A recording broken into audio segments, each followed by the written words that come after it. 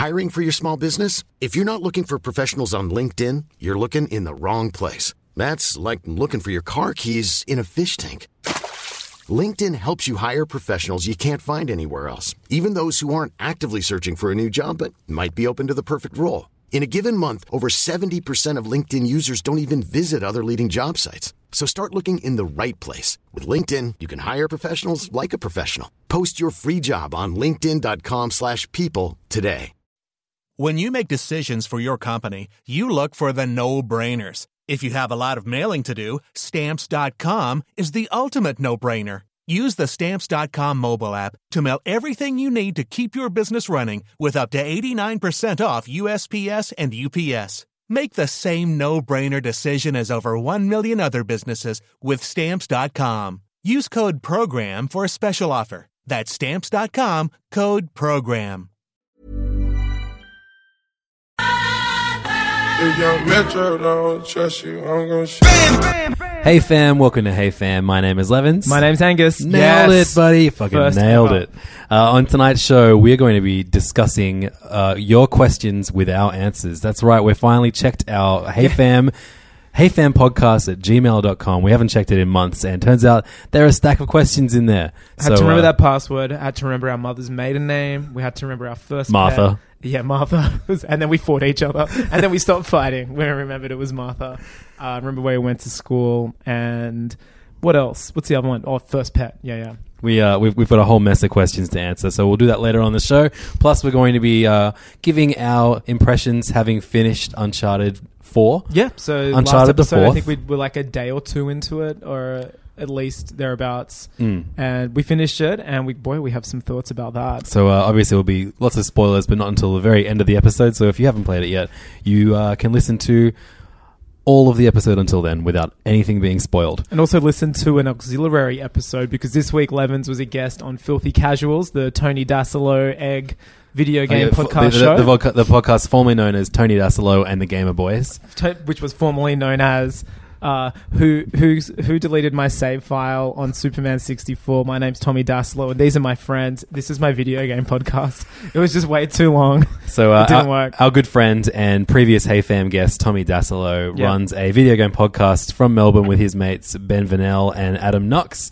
Unfortunately, Ben Vanel was not there while I was in Melbourne, but I was a guest on Filthy Casuals. So we talked about Uncharted and a bit of Nintendo stuff, Ratchet and Clank, all that good stuff we talked about last week. Stuff. And also, you might have caught Tommy Dasilo in the flesh at Hey Fam Live, doing, I'd say, a career-turning performance as Turtle in our Entourage script. Yeah. I'm looking forward. The ideas are churning for the next episode. Yeah, actually, you know what? We might We're be due for a live show. We are due for a live show. Yeah, Steele Saunders, another guest, was texting me this week saying, when's the next live show? What character would you make him be in Entourage? I think Steele Saunders. Oh, great. Lining up for a Star Wars movie or something. Maybe he could be, you know how like when they do a sequel to something, or like the Entourage movie. He could how play it's- himself. Well, it's like someone like interviewing Vinny, and that's Got it. how you sum up all the things that have happened. Still, if you're listening to this, and I know you are, subplot for next episode is Vinny's auditioning for episode 8. I can't. You have to interview him, and you're not into it. I can't wait to like write his dialogue and fuck up his catchphrase. Like, hey, you people. We're going to have so much fun with this. And the thing is, people are paying to see this. Perfect. My favorite kind of way to rip people off. Yeah. So we mentioned last week's episode and Nintendo, and we're going to kick off the episode with some funny Nintendo news. There was a big meeting, a financial meeting. Yeah, shareholders meeting, like you can dial into these things if you're a shareholder. And Are you? no, but I recently found out a friend of mine this is fucking amazing news. I don't want to I don't want to say who it is. Can but we just say that they were once a guest on Hey They're Fam? a guest on Hey so Fam, a previous and Hey Fam guest. and they're also part of Hey Fam Live. If you want to, Ooh, really? if you want to look at those ticket stubs, if you want to find out who signed your autograph book that night, you can whittle it down. I won't say what sex they are. I will say that they actually own shares in Nintendo. I spoke to them. They did not call in. This is how a lot of Star Wars news is found out. When Disney do a stockholders meeting, when Bob Iger does it, you can actually phone up if you're entitled to and listen to the announcements coming. Now, Nintendo did theirs this week, and a few big takeaways from that was that, as we heard last week, we spoke about how Animal Crossing and Fire Emblem are jumping to mobile very soon, two very popular Nintendo franchises. They won't be ports of DS or 3DS versions. They're going to be built from the ground up. he made a really big point. Kimishima, the new president of Nintendo, is saying they're not watered down, ground up, but they can interact. They will interact with what will be the NX, and they will be interacting with 3DS as well. So the technology is already there. That's exciting. What's also exciting is Nintendo have confirmed they will be doing, which I think we kind of knew already with their announcement. I don't think we spoke about it on Hey Fam, but they made a deal with Universal Studios that they will still be doing, soon be doing theme park style. Yeah, so you're going to be able, there'll probably be like a Mario Kart ride or something like that. There has to be a Mario Kart ride or like a Hyrule Castle or something like that, which would be amazing. They're going to start making films.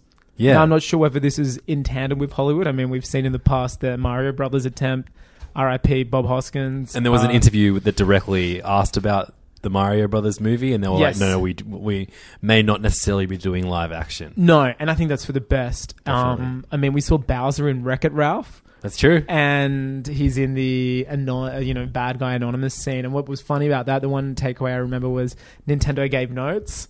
So it was very rare that Nintendo would license out a character. Apparently, they was like, you can use Mario too, but the Wreck-It Ralph guys couldn't find a scene that would do Mario justice. Because, I mean, Mario, it's like, I mean, that would have been like having the Mickey and Bugs Bunny scene in Who Framed Roger Rabbit, you know? Yeah, totally. It's too hard. I think they were almost threatened. Or they were like, we can't live up to the hype.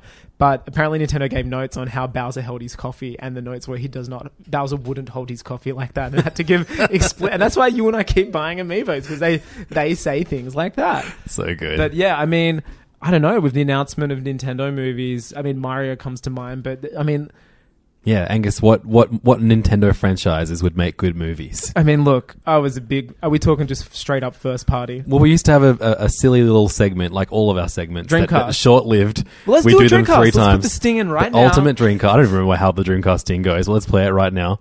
I think I'm editing this one, so I probably won't put it in. Sorry. I'll send it tonight when I get home.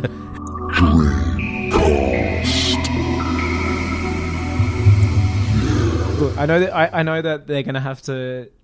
Nintendo obviously going to, as we know, they're very cautious with their brand and how it's used. But we've seen recently that a couple of the goalposts in Nintendo's. Well, no, the leash on Nintendo's license is loosened a bit. There's still a leash on there, but it's a bit more of an experimental leash. Whereas before, I think it was a leather collar. It's more of a stitched rainbow collar now. You know what I mean? Like, the parents are a bit cool with this. The new parents of Nintendo. They've put a cool brooch on the collar. They could have put a cool brooch. They've also put a political slogan on the back. Like, it's a very obvious. Don't shit on me. Thank you very much. Don't blue turtle shell me, something like that. I would love a word for word remake of Van Wilder Party Liaison, but with Funky Kong, the cool dude who's always airboarding, wearing that badass bandana, definitely fingering Candy Kong. Remember the chick that was kind of essentially his right-hand woman? Remember she just kind of presented items to you at the end of levels? It was his Adriana from Wheel of Yeah, Fortune. that's exactly what I was going for. And I was like, should we go local? Are we too world star right now to go? I'm like, no, let's go local. She was his Anne-Marie to his Aggro, if you will. The Ranger Stacy to Gibbo. I don't know. I mean, we could play this for hours. But I would love a Funky Kong movie. Why is he funky? Is it because he was born with that name and he had to become funky? Because he is. Does Joyride from the Meeting Tree think Funky Kong is funky? I think he would voice. I mean, I don't want to cast for Nintendo, but I would be really at least like him to shadow whoever will be playing Funky Kong, or at least, you know, voice if it is animated. I mean, Funky Kong is essentially the guy who says one night, when I grow up, I want to run a bar with my best mate, and actually does it, and then ends up being like a hostel like owner, like. Not that that's a bad thing. Plus, he can still race. I'm into Funky Kong. I want a Funky Kong Van Wilder remake. Okay, so that's probably not going to be the first movie they make out the gate. This could be a spin-off. This could be their Rogue One. I'm giving them a Rogue One. I don't want to have the burden. You can do the JJ work in this. You can do the heavy lifting. You can reboot a Nintendo series of films. So I've obviously thought way too seriously about this, because I don't think. I feel like Nintendo are scared. Wait, are you using the Philips CD as canon, the Zelda films? Did that already happen in this? Yeah. Okay, cool. So I feel like Nintendo are a bit scared of using the Mario franchise in general at the moment. We haven't seen that fully fledged Mario game on their console in a long, long time. I mean, the last time was what? We said last episode. Mario Galaxy 2. Galaxy 2 to me is that's the last real big boy Mario game. And I feel like that, you know, they didn't come out the gate for mobile with a Mario game like everyone thought they would. Like, it seems like the obvious thing, but they don't want to do Mario in untested waters. So I feel like we're not going to get a Mario movie straight away, right? I don't think they will either. The most obvious one, though, that I feel like they will go out there with has as big a fan base as Mario is Zelda. 100%. And I mean, if I'm definitely- being serious, I want a Zelda movie. You weren't being serious? Well, no, I'm being super serious, but now I'm being a Nintendo... You're being slightly less serious now. I'm being a Nintendo stakeholder serious now. Surefire moneymaker. You Yeah. make a Zelda movie. It's got to be the first thing they make, right? I mean, IGN have been doing April Fool's pranks since forever with fake trailers. I mean, we want One it. time, Angus. One time. Well, they rehash it every year because they love seeding their own content over and over again. But yeah, Zelda's a no-brainer. I mean, I would totally watch a Zelda movie. And you know what? The good thing is, I mean, everyone's thinking shared universes. A couple movies down the line, you got Super Smash Brothers, the movie.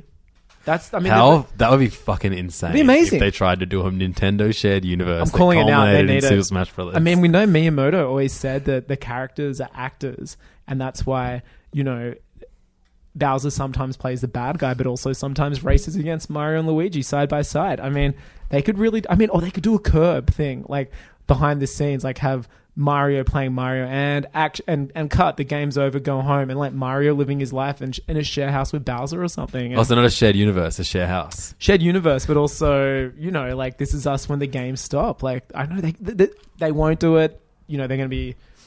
I mean, a Mario movie, I mean, it's hard. They've already done it, and I think it's kind of like got status in the sense that Return to Oz has status, like a weird dark fantasy movie. Well, I think dark. you have to ignore that movie if you want to do another Mario movie. I think. True, but I mean, and I feel like it's the ultimate movie that like cries out for the Phil Lord, Chris Miller treatment. That that impossible Lego movie.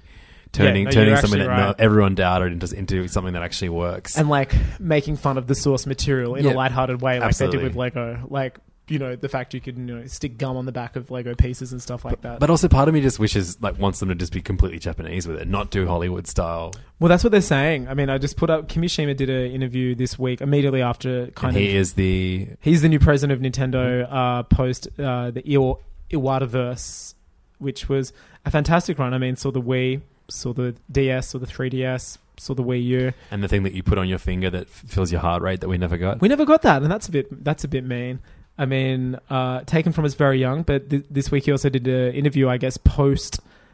Also the other big news was Nintendo offloaded their Seattle Mariners, which was a baseball team that they had shares in. It was like 60% shares in. 60% shares, yeah. They sold all that. Yeah, so it sounds like Kimishima's coming here just doing a lot of kind of, well, I don't want to be the bad guy here, but I'm going to start making some changes. But they're really 2016 changes. Like, they're things that I think old Nintendo would just not even consider thinking. Apps, theme parks, movies.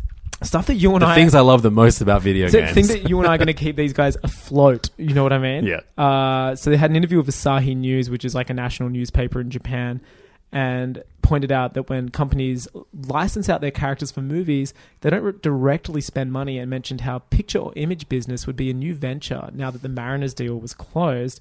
And Asahi News kind of guessed, said, well, what, are you talking about movies? And he said, yeah, talking about movies. And, maybe not necessarily working with Hollywood or something like that, but we can, we're still exploring that area of these characters now existing outside of the realm. And it's kind of like with Marvel and Disney, I guess. Like, you get kids shows like Tony Stark and the Avengers, Iron Man, you get these kind of, which is great. And then you can go to the theme park, go on the ride. You can still read the source material, the comics, or you can go watch the film starring Robert Downey Jr. They even make comics based off the kids shows too. Totally. And I think that's kind of proven to be how you maintain money with a franchise that needs to, the character and the cause is still there, the power cause, so to speak, but you need to adapt to where audiences are going to be. And I think that, under the old iron... Look, Nintendo is a great company, but it's also bound by tradition, and you needed the console, you needed the game. Seems like those walls are getting knocked down. I, for one, am excited by it. Yeah, definitely. When I'm not expecting a Nintendo PlayStation anytime soon, like, it's a great rumor mill, or like that Megaton announcement everyone's waiting for. But it's little things like that which are going to keep, the company you and I give a shit about so much, that little old card company from Kyoto. Who actually have enough money to keep themselves afloat for quite a while. Oh, totally. They have like billions of dollars buried in the ground, I'm sure.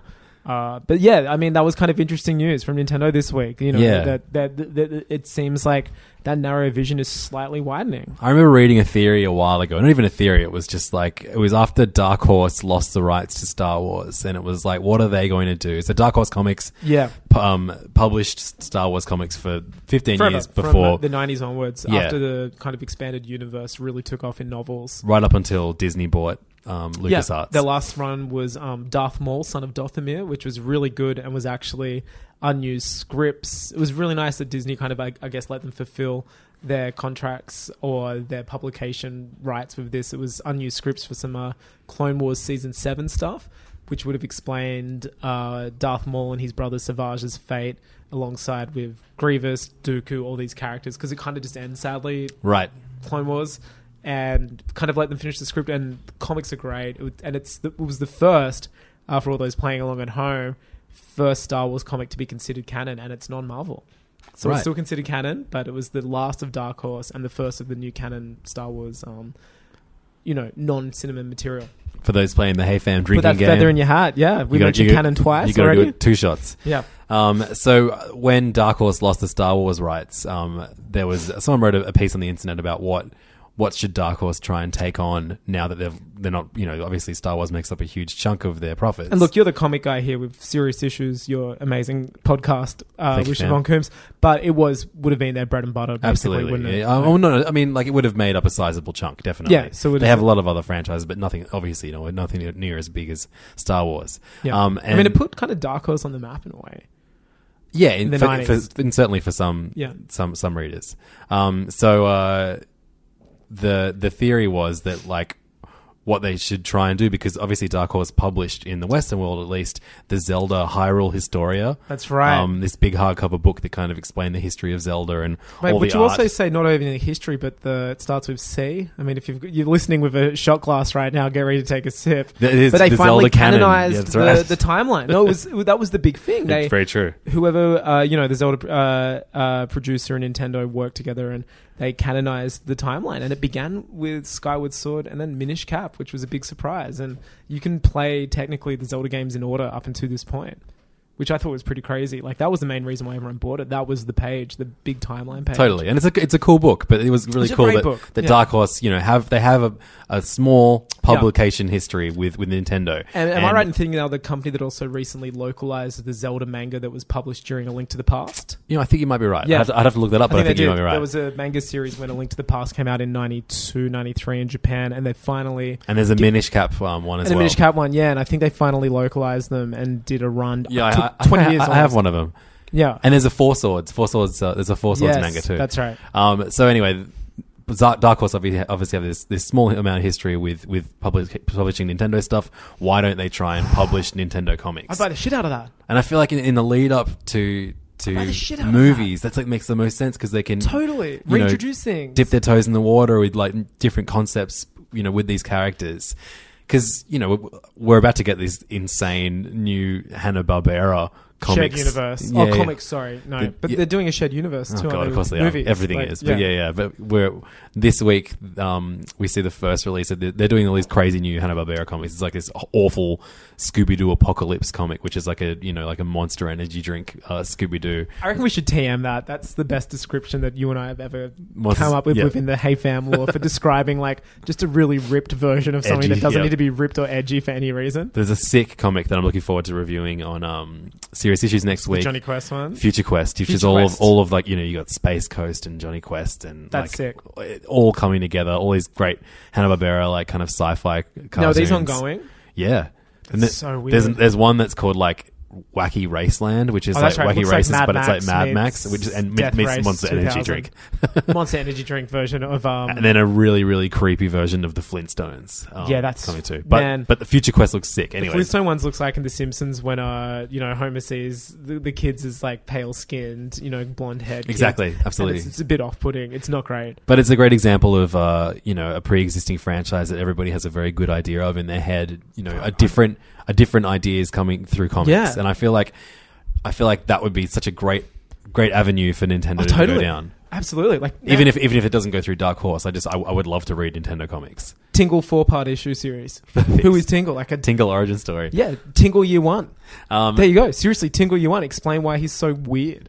So we mentioned, yeah, I mean, all these characters you meet in, like, you know, tiny Passing little, and- exactly, yeah. tiny little bit. All you know is like they serve this function, but there's Yeah. so many crazy backstories that you could tell of these weird little characters in the You know Nintendo what? universe. I'm going to get the rubber stamp out and call that Hey Fam's Nintendo idea. Take it from us. We've already done one, the subscription service. Yep, Great Comic books idea. next. Comic books next. Like, Nintendo, if you're listening to this, just take our ideas. We want to work with you. So while Zelda is the obvious choice for a film that, Sure. that has the audience that would work really well, I feel like Metroid is another game that would be a really, really great movie. I mean, that'd be or awesome. movie series. That'd be like an Alien-esque, you know, Iron Man. I mean, you do whatever you want with Yeah, all you just need to have Metroids, fucking these things that suck your head. alien blood-sucking brain things. You got to have Mother Brain. You've got to have Samus, who's You like have the such a great eggplant. one of the best Nintendo heroes Kid ever. Icarus would be cool.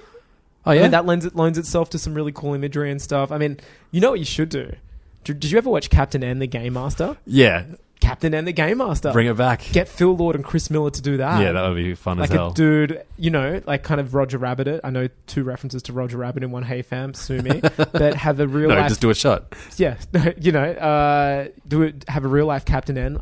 I don't want to say Chris Pratt, too obvious, but Chris Pratt or Channing Tatum, and have them, you know, hang around with 16 and 8-bit versions of the characters. You know, have them go to a school dance and stuff. Basically do 21 Jump Street, except with Chris Pratt and Nintendo characters. Boom. Retroactively removing my Funky Kong's party liaison. That is now my second entry. Funky Kong Party Liaison, so good. That is now Funky Kong Funky Liaison. Sorry, retroactively removing that. That is my second choice. First choice is Captain N, the Game Master. Just live adaptation. I don't want to say gritty reboot because there ain't anything gritty about this. I feel like one of the most hard things that they face trying to make movies out of these concepts is that no one, like, there are very few Nintendo games that people are used to seeing those characters talk. Like, Yes, I mean they shied Samus away talks for years. and the Star Fox characters talk. Peach spoke before any of the Mario That's people true. like spoke. Besides Wahoo, yeah, you know, Yeah, like yeah. she was one of the first, and it was, "Dear Mario, please come to the Yeah. castle. I baked a Okay. cake for you." Peach, But Bowser laughs. so I feel like, mean, you would, they probably aren't going to make a Donkey Kong movie or a Funky Kong, unfortunately. yeah. At least out of the gate. Mighty Joe Young was a great film and a cinematic achievement, but, you know, I don't think we need to tread that ground. Yeah, what about again. King Kong versus Godzilla versus Donkey Kong? Yoshi versus Donkey Kong? Like Yoshi. Can you gets- imagine them trying to do a live action Yoshi again, like a proper one that I mean, he was Mario a rides? raptor. He was an animatronic rat. It was literally like they were shooting on the back lot the Jurassic Park was, and like, oh shit, someone left this baby raptor behind. Let's hang out with some Goombas. I feel like if they can't do a live action Mario game again. It's been done. I mean, it's, you know, John Leguizamo. It's Bob Hoskins. I mean, one more. It's Dennis Hopper. Career defining role is King Koopa. Didn't go for Bowser. That was interesting. Just King Koopa, and he had like a really cool bleached turtle shell head type of design. I mean, look, I think that's a going to go down in history as a weird dark cult classic. I remember watching it came on. You know when you used to like go on school excursions and Yeah. you'd have like a long On the bus bus. ride or on the On bus the ride coach. home. So I whacked on the Mario Brothers movie, and I was just like, yes, like so excited. I saw it at the cinema with my dad, I remember, and just I was heaps into it.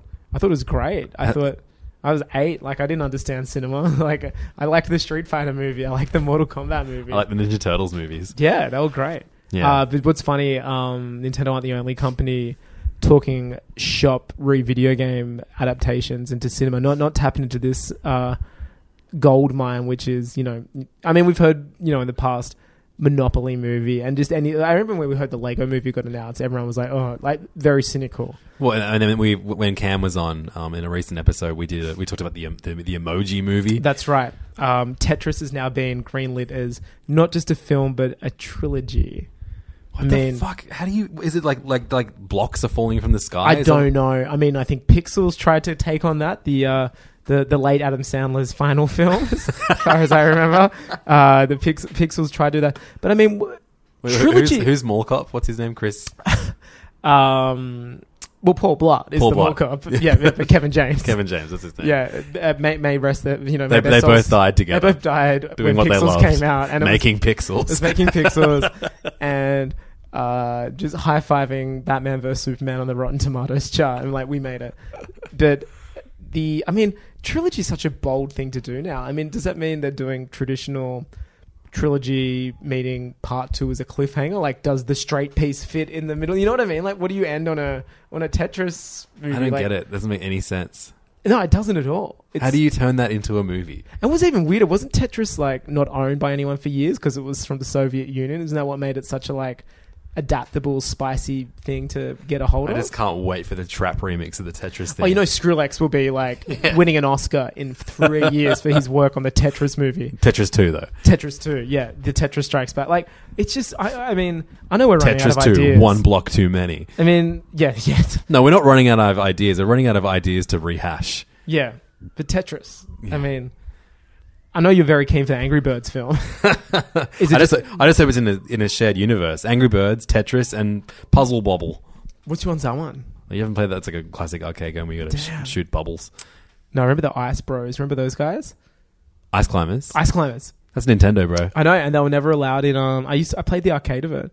A pizza shop in Jindabyne used to have it. Anytime I'd go down skiing with my parents, I'd always play in this one pizza shop. That's amazing. But then one year it was gone, and I was like horrified. 2-player ice. It was a great game. How good when they like finally run out of video games, so they just turn to like card games. Like, Solitaire the movie. How the hell has that not? I mean, Casino Royale is essentially, the Bond reboot was essentially a game of Texas Hold'em. What's next? Twist in the movie? I don't mean the Hurricane now. I mean Right Hand Blue. I'd be into that. Like aliens come down and they make throw. It's always going to be aliens. It's always going to be. It's always going to be an interference. Well, yeah, because obviously Adam Sandler and Kevin James are in Twisted the movie. That'll be bless their CG souls. recreate. Yeah, that'll be brought to life by CG. Tupac's hologram will be directing them. Yeah. So look, hopefully Nintendo movies will be a good thing. I don't know. I mean, obviously the small amount of concern is that they will like put even less time into making games if they're now making movies too. But look, Kimishima, I'm on board. Change it up, man. It's a brave new world. Fuck some shit up, fam. It's a brave new world, and I'm on board. Miyamoto's there. You've got the investors happy by saying he's still there. This could be a post. What did you describe Miyamoto as last week? Was it? I didn't say autistic. No, I wouldn't bring that up again. No, it was. But it was kind of like, what was it? It was some little genius pottering about. Yeah, he's kind of like he's basically the thing. Like, he's like the Johnny Ives for Apple. Like, kind of this post Iwata. I mean, it's not that similar because he didn't start Nintendo, but he's been there from the start. It's like when Steve Jobs died. Steve Jobs was known for a lot of harsh decisions, which kind of didn't, people didn't argue against him, but they didn't make a lot of sense sometimes. It was a lot of, well, everyone else does this, maybe we should do it. And we've seen in this Tim Cook Apple world, he is far more lenient with doing things which Steve Jobs would have said, no, that's not Apple. And it's still the most, like the eye gun. The eye gun, the eye syringe, the eye abortion kit, like stuff like that. And it's put them on the map. But, I'm seeing it as kind of like a post. The old guard is kind of gone in a sense. The spirit of it's still here, but we've still got Johnny Ive, for example, the Miyamoto, who's designing the phones. Like, he's still here. He's having the time of his life. But there's just new people in charge of the decisions. And, it's worked well for Apple. They're more successful than ever. It's kind of like, hopefully the same can happen for Nintendo. You know what else works well for Apple? What? Mac Mail. And that's exactly how many listeners have gotten in touch with us at HeyFam, using the email address heyfampodcast@gmail.com. So you're saying what? They can just call us anytime? Yeah, they can call. They dial it up. And you call, but you type and you call. It's a difficult process. It involves a lot of technology, but it works. So I finally checked the heyfampodcast@gmail.com email address, and there was a stack of emails there that we have not answered. Lots of cool questions. We were asking for questions, and then they're not checking the email. So I thought we should spend the rest of the episode just answering these amazing emails that we've gotten from listeners. And they're obviously from a lot of different people, aren't they? Yeah, and we should try and make this a regular thing, talking to the fams. Yeah, so look, we're growing, you're growing. Let's grow together. So the first email maybe we'll address, ask you questions next time. The first email is from an actual a recent guest last year guest of Hey Fam, Lee Tran Lam. But in a way, she's here on every episode. It's very true. Yeah. She was on our TV Best of TV of 2015 episode last year. Big TV head has also reared her head in a couple of Mitchin episodes. It's true. Most notably of late, the live episode. She was on the live episode, and she's got her own podcast, The Unbearable Lightness of Being Hungry. We don't have anyone who doesn't have a podcast. No, I feel bad though because we have to describe a bunch of people who I only know the name of, and that's it. It's fine. Well, the other people we talk about, you don't have podcasts. Maybe they do. All right, so this is from Lee Chan Lam. She says, hearing you guys talk about Freaks and Geeks, which I think we did months ago. It was when we Spider-Man Homecoming writers were announced as Sam Weir from Freaks and Geeks. I think true. that was the reference. So it was a long time ago. Lee Chan was wondering if we could chat about some of the stuff that you've already nerded out over if you had a podcast back then. So, let me put that again. I was wondering if you could chat about some of the stuff that you would have totally nerded out about if you had a podcast way back then. Yeah, sure. Like which shows that aren't around anymore would you be following ep by ep like you guys did with True Detective Season 2? Oh, man. Battlestar Galactica at the top of my head. Really? I've never done that. Yeah, I've got to get... It's incredible. It's the only show I've only seen the Portlandia sketch where they binge it all.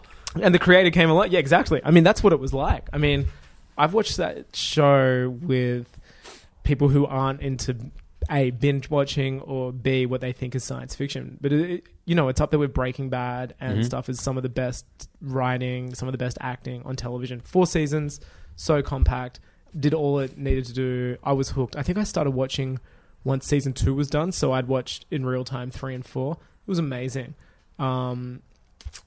Yeah, it was during the Bush administration as well, so it was a lot of allegorical references to, the Cylons are the oppressive robot people trying to, kill the humans, and a lot of great,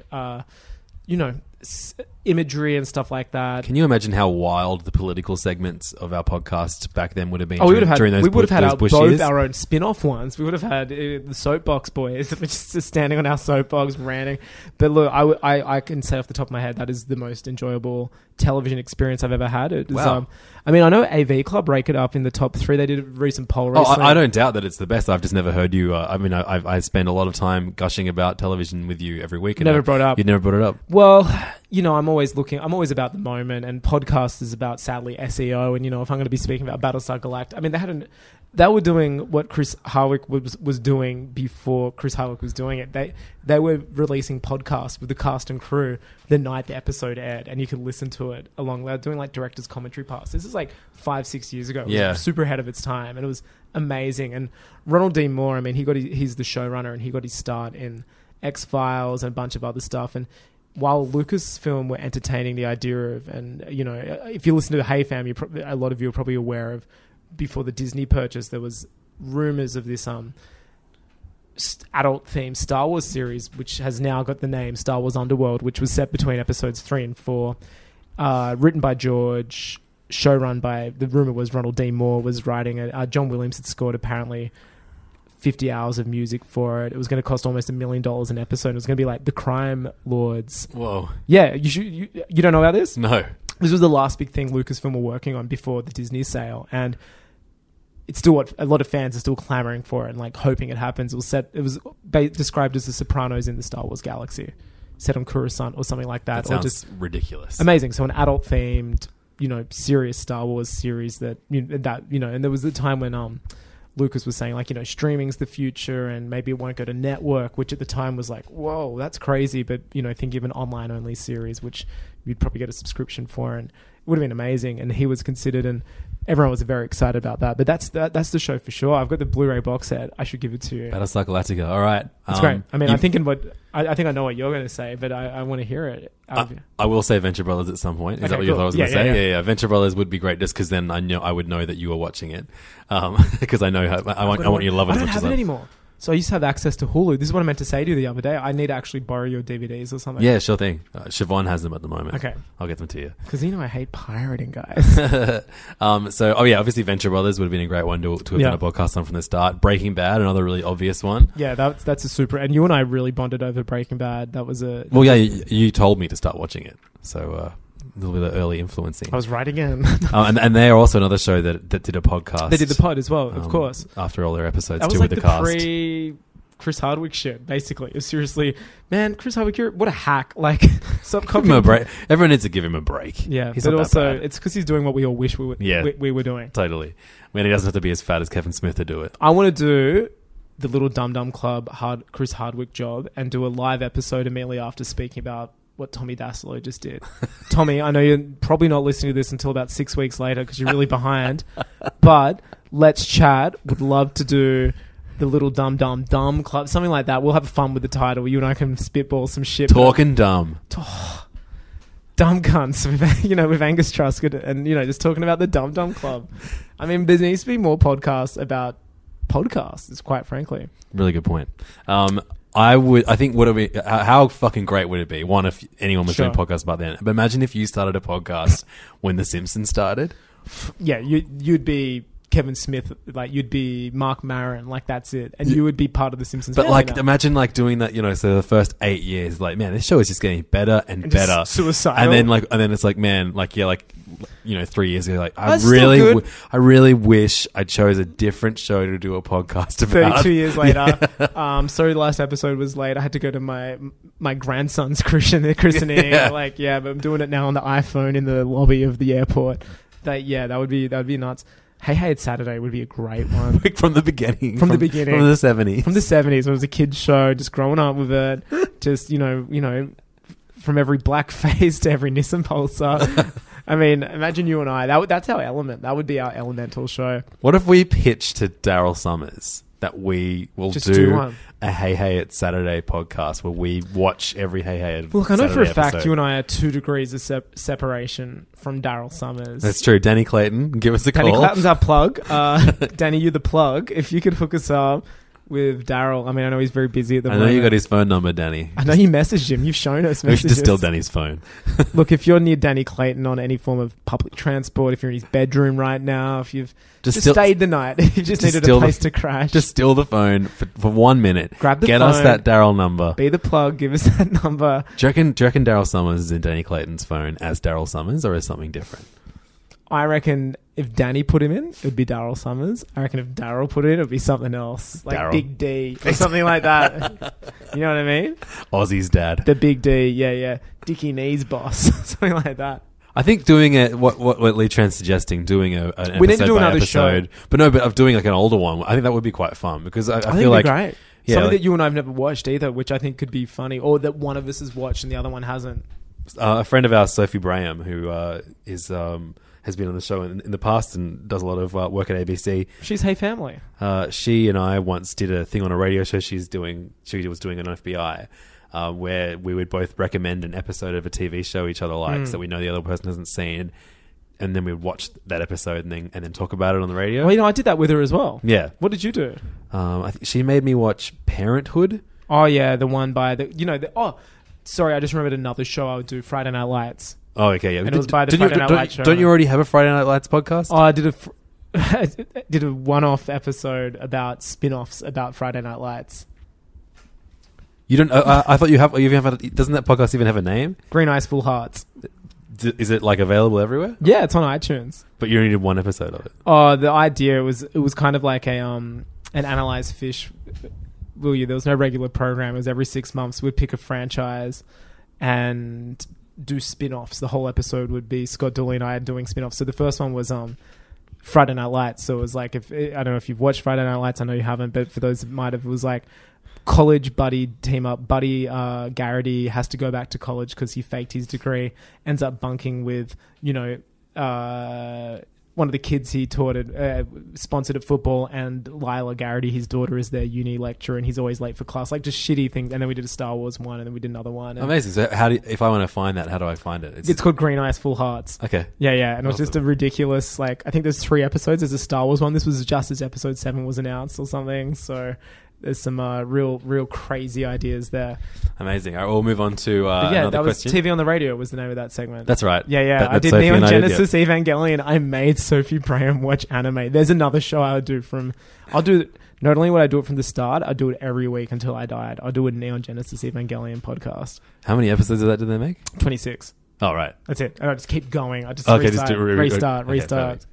So Hamish Nolan, who is AKA Uncle Rampage. Oh, that's Uncle Rampage. Uncle Rampage is the amazing gentleman who the genius. Let's call him a genius. who reviewed the Hey Fam podcast, our podcast, on the Blank Slate Podcasts iTunes page. Pretty genius stuff. So Hamish asks, "What's your Wait? thoughts?" Is this a question for us or for the blanks or for Mark Maron? WTF? I mean, This is a question for Serial. this guy, did Adnan do it? Well, look, I mean, I mean, no, they couldn't even answer that after Are they 13 even talking about that in the second season? I haven't No, listened. it's about Bo. No, did Bo Berg? I reckon Bo Bergdahl killed. Hey, I mean, that's what I'm saying right now. Put that on a t-shirt. All right, Hamish, that's your answer. Yeah. No, what Hamish asks is, what are your thoughts on DC's rebirth? He says, I think the Blue Cowl Batman is the shit, but Che Guevara Harley is pretty fucked.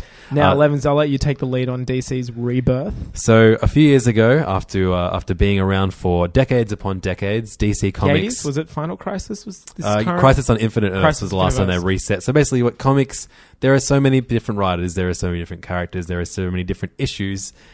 It gets a bit convoluted. So every few years... And that's why we love comics. Comic book companies will hit the reset button and kind of make different rules that affect the characters, kind of make a character younger, make a character just a bit different. And look, in a way you'll of- notice a lot of these retcons That's what they call it, retcon. similarly tied in with cinematic releases. Sometimes, yeah. A lot of the time. So DC did it most recently with the New 52, and I did not like the New 52 one bit, and I feel like a lot of people didn't like it either. Including, I feel like, I mean, or even like editors and writers have made hints to it, to something being missing from the DC universe at the moment. So they're hitting the reset So you button didn't again. like anything from the New 52? I thought the Scott Snyder's Batman run was actually pretty good, but No, I didn't. Having said I that- grew out of love with that. But having said that, it was basically the only comic not affected by anything that happened in Flashpoint because it carried over all of the canon. Pretty from much, yeah. But like that's the Batman. thing. Like DC New 52 almost didn't reset enough. Yeah. It wasn't a clean They start. kept a lot of stuff. And Well, they kept stuff that worked for them, which was a bit of a cheat. You need to either do a clean reset or not a reset at all. Well, so they're doing the same thing again with DC Rebirth. They're Okay. basically like, they're changing some things up. It's basically new creative So you didn't like teams. any of it, even by the end of it.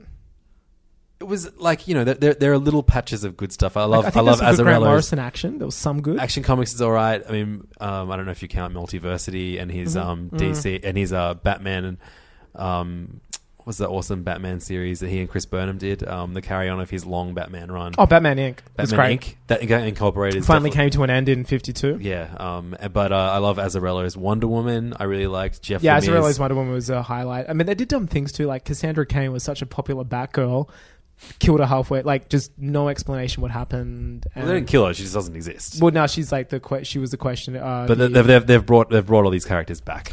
Anyway, yeah, but that seemed to be the New 52's big trick. It was like, how would they bring back this character which you really cared about? Totally. 3 years into a comic book's arc, and you'd be like, oh, okay, that's how they did it. Now we're finally back. It was a bit of a. I got to say though, I really like Capullo and Snyder's Batman. I thought that was a really great, solid run. I loved Court of Owls until the last issue. I just felt like he was so good at setup, but then Snyder every single character has to have something to do with the very, very first day. Like, they're so rooted in Bruce Wayne's own personal history. It's like people who complain about Star Wars being a small universe and but- everything's about a Skywalker. Exactly. Yeah. It was like I wanted something bigger than Bruce Wayne in the Yeah. Batman universe. Yeah, no, I get that. But I really liked. The only thing I thought was a bit sick was the Joker kept coming back. Yeah. And I love the Joker, but also sparingly. He is a better character. I really didn't like the Death in the Family arc either. Death of the Family. Death sorry. of the Family, yeah. Cut What was the them. one after that? Endgame, which is Endgame. apparently is quite good. Endgame was great. So I quite liked the Batman and Robin stuff by Peter Tomasi that was and great. Patrick Gleason. I mean, I think you and I even spoke about this, but with the death of Damian Wayne, I think we both found that to be the best comic in the Batverse, which handled the death of Damian Wayne. Yes, It absolutely. was the most beautiful, one of the better. I'd say like one of the top 10 single issue comics I've read in the last 5 years. Yeah, definitely. Hands It's down. such a good one. Beautiful. Yeah, really No good. dialogue, just a really beautiful reflection on a crime fighter who's lost his partner, a father who's lost his son. Yeah. But then, they went ahead and brought Damian Wayne back. They did with superpowers. Yeah, hasn't he got... See, that's when I don't know if he does anymore. But I it's stopped for a while. reading. So he's basically got Superman's powers, I'm right? not sure. I can't remember. I tapped out. It was very easy to tap out of all the DC comics I started reading. Yeah. I really liked Jeff Lemire's Animal Man, and I Lemire's Animal Man was great. recently loved Midnighter, which is I a don't know about character that. from the what's it called? The Wild. Oh, the Wildcats. The The Image, What was Wildcats? the same? Starcourt? No. What was that fucking? God damn it. Something cool? The name of the publishing company that Jim Lee owned before He was Wildstorm. Wildstorm. I got there. That was the name of one of the comics as well, wasn't it? No, I think just the publishing. Those are So he had ties to like Stormwatch and The Authority, which are two comics on Wildstorm years ago, but they brought him back. It's like basically the easiest way to describe him is like gay Batman. Cool. And so he's like, but he kills, and he's a bit. Oh, that's he's a right. They bit relaunched sadistic. Midnight. I remember that. Yeah. And it was written by this guy called Steve Orlando, and that's a really, really fun and different superhero comic. A really great take on the superhero genre that I read recently that I loved. But I don't think so. It's part of Rebirth. Yeah, so DC are hitting the reset button again, and they're calling everything DC Rebirth. They've got new creative teams for pretty much every Jeff single Johns title. pretty much run it, aren't they? I think he's got. Look, he clearly has a lot of love for the DC universe. He hasn't really done that much great stuff of late, but he has done enough great stuff for me to be whole universe. Not be totally, well, he's not writing every single comic. But I mean, the whole universe is being rebirthed. But what is interesting is there have been other entries in Rebirth before this big whole universe reset. Am I right in saying that? What do you was mean there by Green Lantern Rebirth? Was there? Oh, so I mean, like, yeah, Flash Rebirth. So years ago, Jeff Johns wrote Green Lantern Rebirth, which is just basically reintroducing Hal Jordan to the DC universe. He did the same again when like as a brand new character, or as a kind of a like reimagined history, reimagined origin, like a Batman exactly. Year One, basically. Yeah, and the same thing when who's the original fucking Flash? Not Jay Garrick, not Wally West. Yeah, the main one. Yeah, who's the main Flash? You don't know? No, not a Flash guy. You don't know Flash guy? What do you mean, the new one? No, like the main Flash. Barry Allen. That's what I mean. Yeah, so he did the Flash Rebirth as well, and so like this kind of harkens back to those stories where they are, it's just that it's like, oh, remember how good the Rebirth stories were? We're now going to rebirth the entire universe. Okay, so those things aren't involved. No. Okay, so it's like they're kind of hitting a semi reset button. Sure. They're not resetting their Apple TV. They're restarting. Beautiful. There's another that is my Shigeru Miyamoto quote for this week's award goes to this one. They're not. What was the Apple product that you had to put a pen in the back of to reset it? The Newton. No. The Newton? The Apple Newton? I don't know. Apple Newton. Look, it's not an evolution. No, it's not a revolution. It's an evolution. True. Let's say that. It's not DC Comics' final form. No, not yet. It is a mid evolution. It's the Raichu. It's the Is it Bulbasaur or is it Ivysaur first? No, there's Charmander. It's Charmeleon. It's not quite Charizard yet. It's Charmeleon. So to answer your question, finally, Hamish, we actually recorded an episode of Serious Issues, the comic book podcast that I run with Siobhan Coombs, all about our thoughts on the initial lineup for DC Rebirth. Is this in terms of the artist? There are some teams that I'm very excited about. Cool. I'm extremely excited about a writer I really love called Tom King. What's Tom doing? Tom is taking over Batman after that's Scott right. Snyder. You said that, and he wrote. You've spoken about. He's writing Vision at the moment, and the Sheriff of Babylon and the Omega Men, which are probably three of my absolute favorite top 10 comics that I'm reading at the moment. Is Vision the current Marvel comic? Yeah, just a standalone. Wow. Yeah, it's insane how good Vision is. Vision's probably the best superhero comic out right. Mom deserves the best, and there's no better place to shop for Mother's Day than Whole Foods Market. They're your destination for unbeatable savings, from premium gifts to show-stopping flowers and irresistible desserts. Start by saving 33% with Prime on all body care and candles. Then get a 15-stem bunch of tulips for just $9.99 each with Prime. Round out Mom's menu with festive rosé, irresistible berry chantilly cake, and more special treats. Come celebrate Mother's Day at Whole Foods Market. I'm Sandra, and I'm just the professional your small business was looking for. But you didn't hire me because you didn't use LinkedIn Jobs. LinkedIn has professionals you can't find anywhere else, including those who aren't actively looking for a new job, but might be open to the perfect role, like me. In a given month, over 70% of LinkedIn users don't visit other leading job sites. So if you're not looking on LinkedIn, you'll miss out on great candidates like Sandra. Start hiring professionals like a professional. Post your free job on linkedin.com/people today.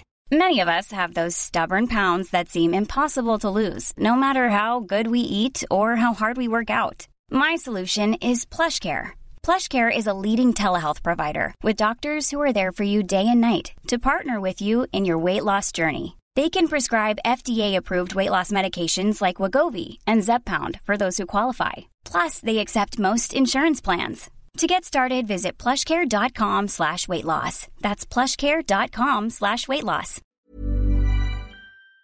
Now. That's insane. Is this his first standalone?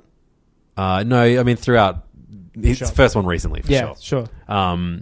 But so Tom King after Vision he's exclusive to DC. They've got him exclusively. Yeah, wow. And so he's helming Batman with a massive host of big name artists. Was he a big Marvel writer beforehand? No, he'd only ever written Vision and sure. odds and ends.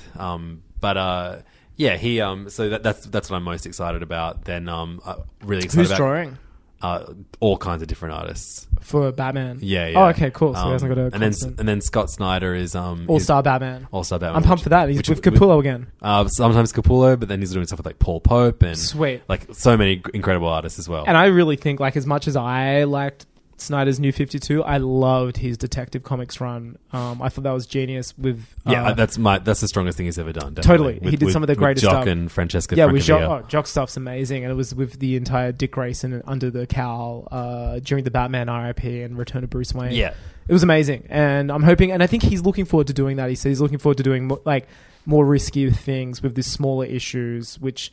will be all-star, like it won't have to be as big, like villain of the week. Yeah, you know what I mean? he's not writing the main Batman stories anymore, Yeah. so he can do fun side stories that yeah, still and he affect revealed the on his canon, Twitter but- the other day. I follow him still, and he was just kind of a lot of people. He was like, "Which villains would you love to see in All Star?" I might tell you which ones are in, and a lot of like people we haven't heard from a long time, including like the ventriloquist, is gonna be a big ventriloquist and part. stuff like that. He's like, "Yeah, they're in here," and I'm just like, "That's awesome!" Like, bring back that Rogues Gallery, you know. And I'm 100%. I'm looking forward to that. Apparently, the first one is like a road trip story with Two-Face, which sounds really exciting. Sounds amazing.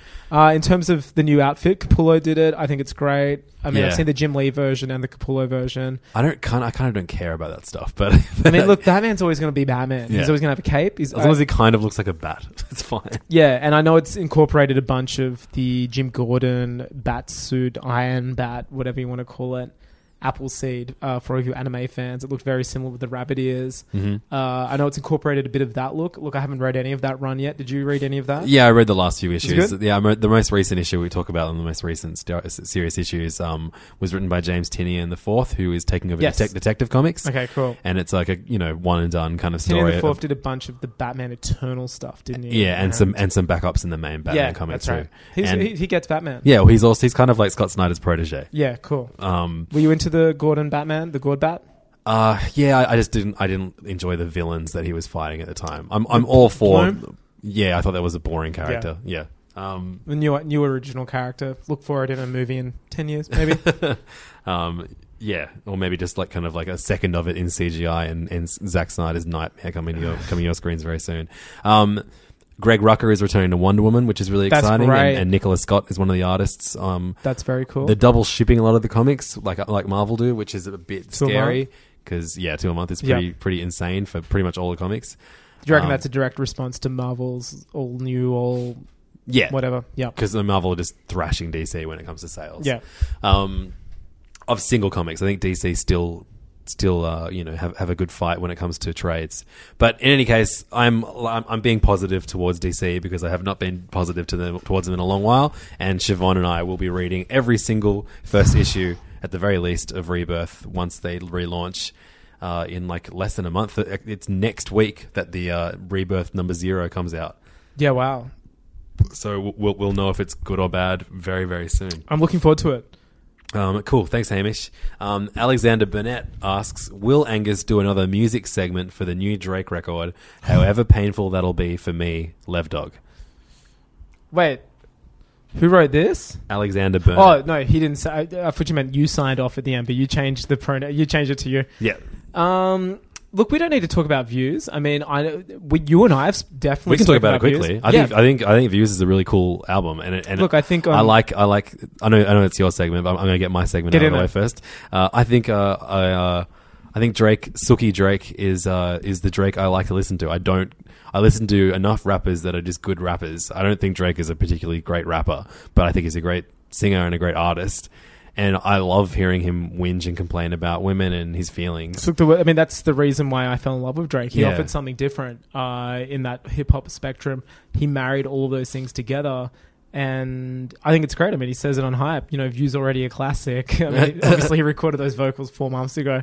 I think it's amazing. I know a lot of people find it's overstuffed and too long. To them, I say, what are you talking about? Have you ever heard a Drake album? Take Care was 18 tracks, and that's not including the bonus tracks on the album. Totally.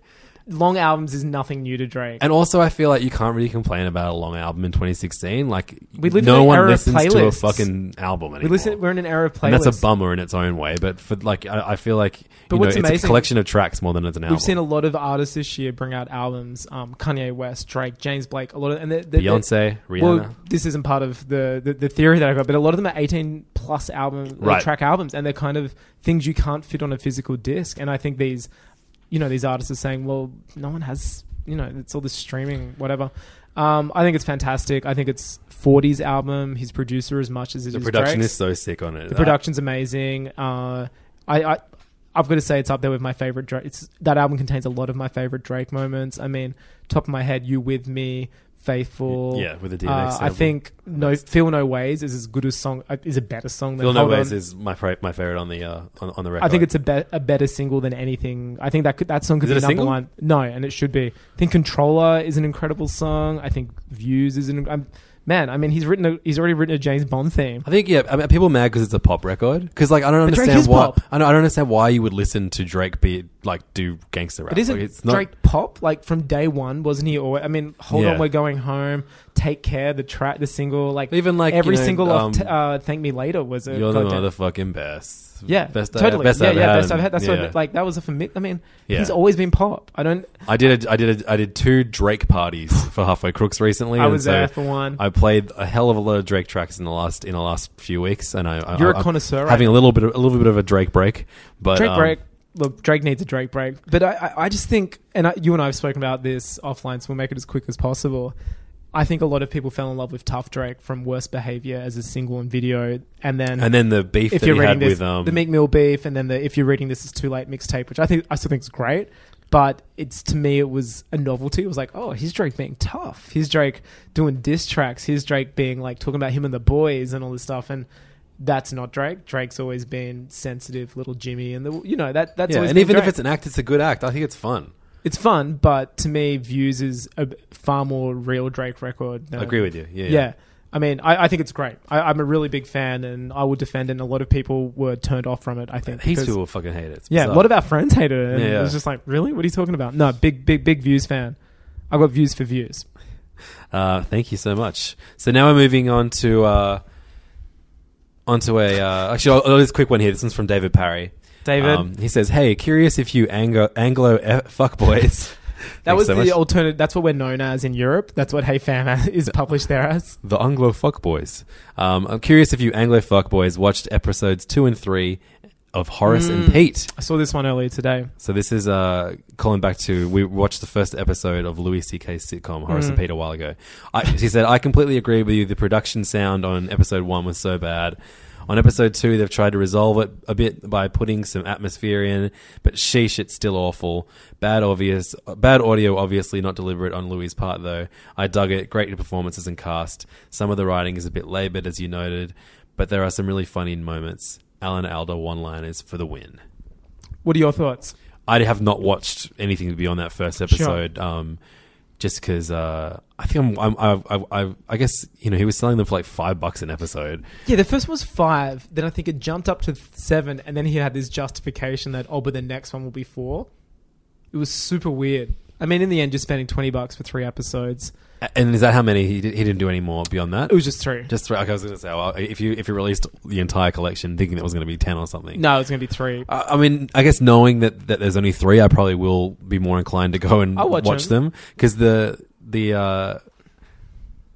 mean, I thought the first was it was far from bad, but it was a very, strange thing that existed, and I thought it was I thought that was it, you know what I mean? I thought it ended kind of neatly as a play of conflict. And you think it was a play. And exactly. Yeah. I didn't really have that much of a problem with the audio either. I kind of, for me, no, I didn't have it. I just noticed it was very amateurish. It just felt like I was watching a play. Yeah, it looked like somebody had literally, set up some cameras and filmed a school play. I was speaking to a guy at work recently who was like, "Oh, have you watched it? I know you're a Louis fan." I was like, "No," and he said, "Well, I hadn't watched it either, but I listened to this week's I hate doing cross promos for Mark Maron, but Louis did recently a big chat about the whole experience on WTF and how much money he put into it, setting himself a challenge, saying we're going to make it look like this. We want to have really morose script, and kind of went out of his way. Apparently, this is third-hand information, mind you, so it could be wrong. This guy could be yanking my chain. But it made me actually want to go and watch 2 and 3. And he's like, Alan Alda wasn't my first choice. Joe Pesci was. I went to Joe. Oh, whoa. He read the script. He's like, this is amazing. But he's like, I've done this before. I don't want to do it. But then was apparently calling him during it going, hey, the character was going to play. Maybe he should do something like this in that episode. And was actually giving notes. And they were writing it for Alan Alda. Man, I wish you could have done a cameo or something. I know. Instead. When I heard that made me want to watch it. I was like, it is Pesci. Pesci is a pissed off old racist bartender. And he was like, they hung out. But apparently as much as he said like, no, I've already done it. I've done that role before. But he was still loved the script, loved the characters, and was just ever, like a well of kind of take this. So I'm like, man, I want to go back and watch them now. I want Joe Pesci to just randomly call me and give me life advice. Imagine Pesci calling up. I always picture him with that the glint tooth from Home Alone. Every time he would hang up the phone, I'd be like, yeah, Pesci. Blink. I haven't watched 2 and 3. However, after hearing that and hearing that it was an experiment, perhaps it was a failed experiment. But people really like it. But I mean, I think Louis might even see it himself. I don't know if it made money back. I mean, it was a very particular vibe. It was a very particular. I mean, it was like a real 70s. I mean, everyone was calling it like a depressing version of Cheers, which it essentially was. Yeah. There's a particular showrunner or, we said that. There's a particular showrunner or something from the 70s who was referenced a lot. I don't know who it was. I wasn't watching TV in the 70s. I wasn't born, idiots. But we were recording our Hey It's Saturday podcast in utero. In the 70s. We're doing it in utero. We're just a glint in our fathers and mothers' eyes. But having heard that stuff, I would like to go back to watch it, but not anytime soon. But, if it's there and, hey, I've got some time to kill. Definitely. Maybe we should watch it together. Okay. Yeah, and I think knowing that it's only 3, the reason I was hesitant was just I thought it was going to be like a long series and it was going to have to be like $5 to $7 an episode. Yeah. I mean, I liked the way it was distributed. I liked the way it was Me too. announced out of nowhere. I liked the cast, like stupid cast.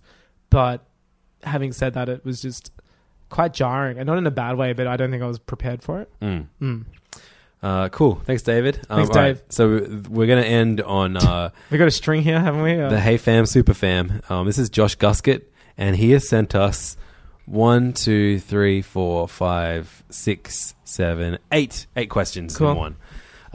So Josh, first question is... And hey, keep them coming too, Josh. And everyone listening, please keep coming. Keep coming. This is really fun. Yeah. heyfampodcast@gmail.com, or you can just hit us up on Facebook, facebook.com/heyfampodcast. Yeah. All right, so Angus, who is the character you most want to see on the big screen? Doesn't matter who owns them. Just like character. Maybe he meant comic book character, but just character. Look, years ago I would have said Tintin. I kind of got the world's best treatment. I defend this film to the day I die. Spielberg's Tintin was masterful. We got a master director, great storyteller, great everything. I mean, I don't know. That's a really hard question. Yeah. Because that was my go-to for years. And then it actually happened with it was what really I thought good. was an amazing adaptation. I love that. It was perfect. Yeah. It still has to this day, I think, the best chase scene in any film. I reckon it was like one of the biggest influences for... Uncharted? For Force Awakens. Oh, Force Awakens. Oh, totally. You know how it's just like that frantic non-stop action? Yeah, it was non-stop and you kind of... There's a MacGuffin somewhere, but there's a lot of... Yeah, I would have said Tintin, but sadly that was realised. I would have said Scott Pilgrim. Mm-hmm. That was realised, and again, I thought it was a great adaptation. Definitely. Yeah, I mean, shit, I don't really know.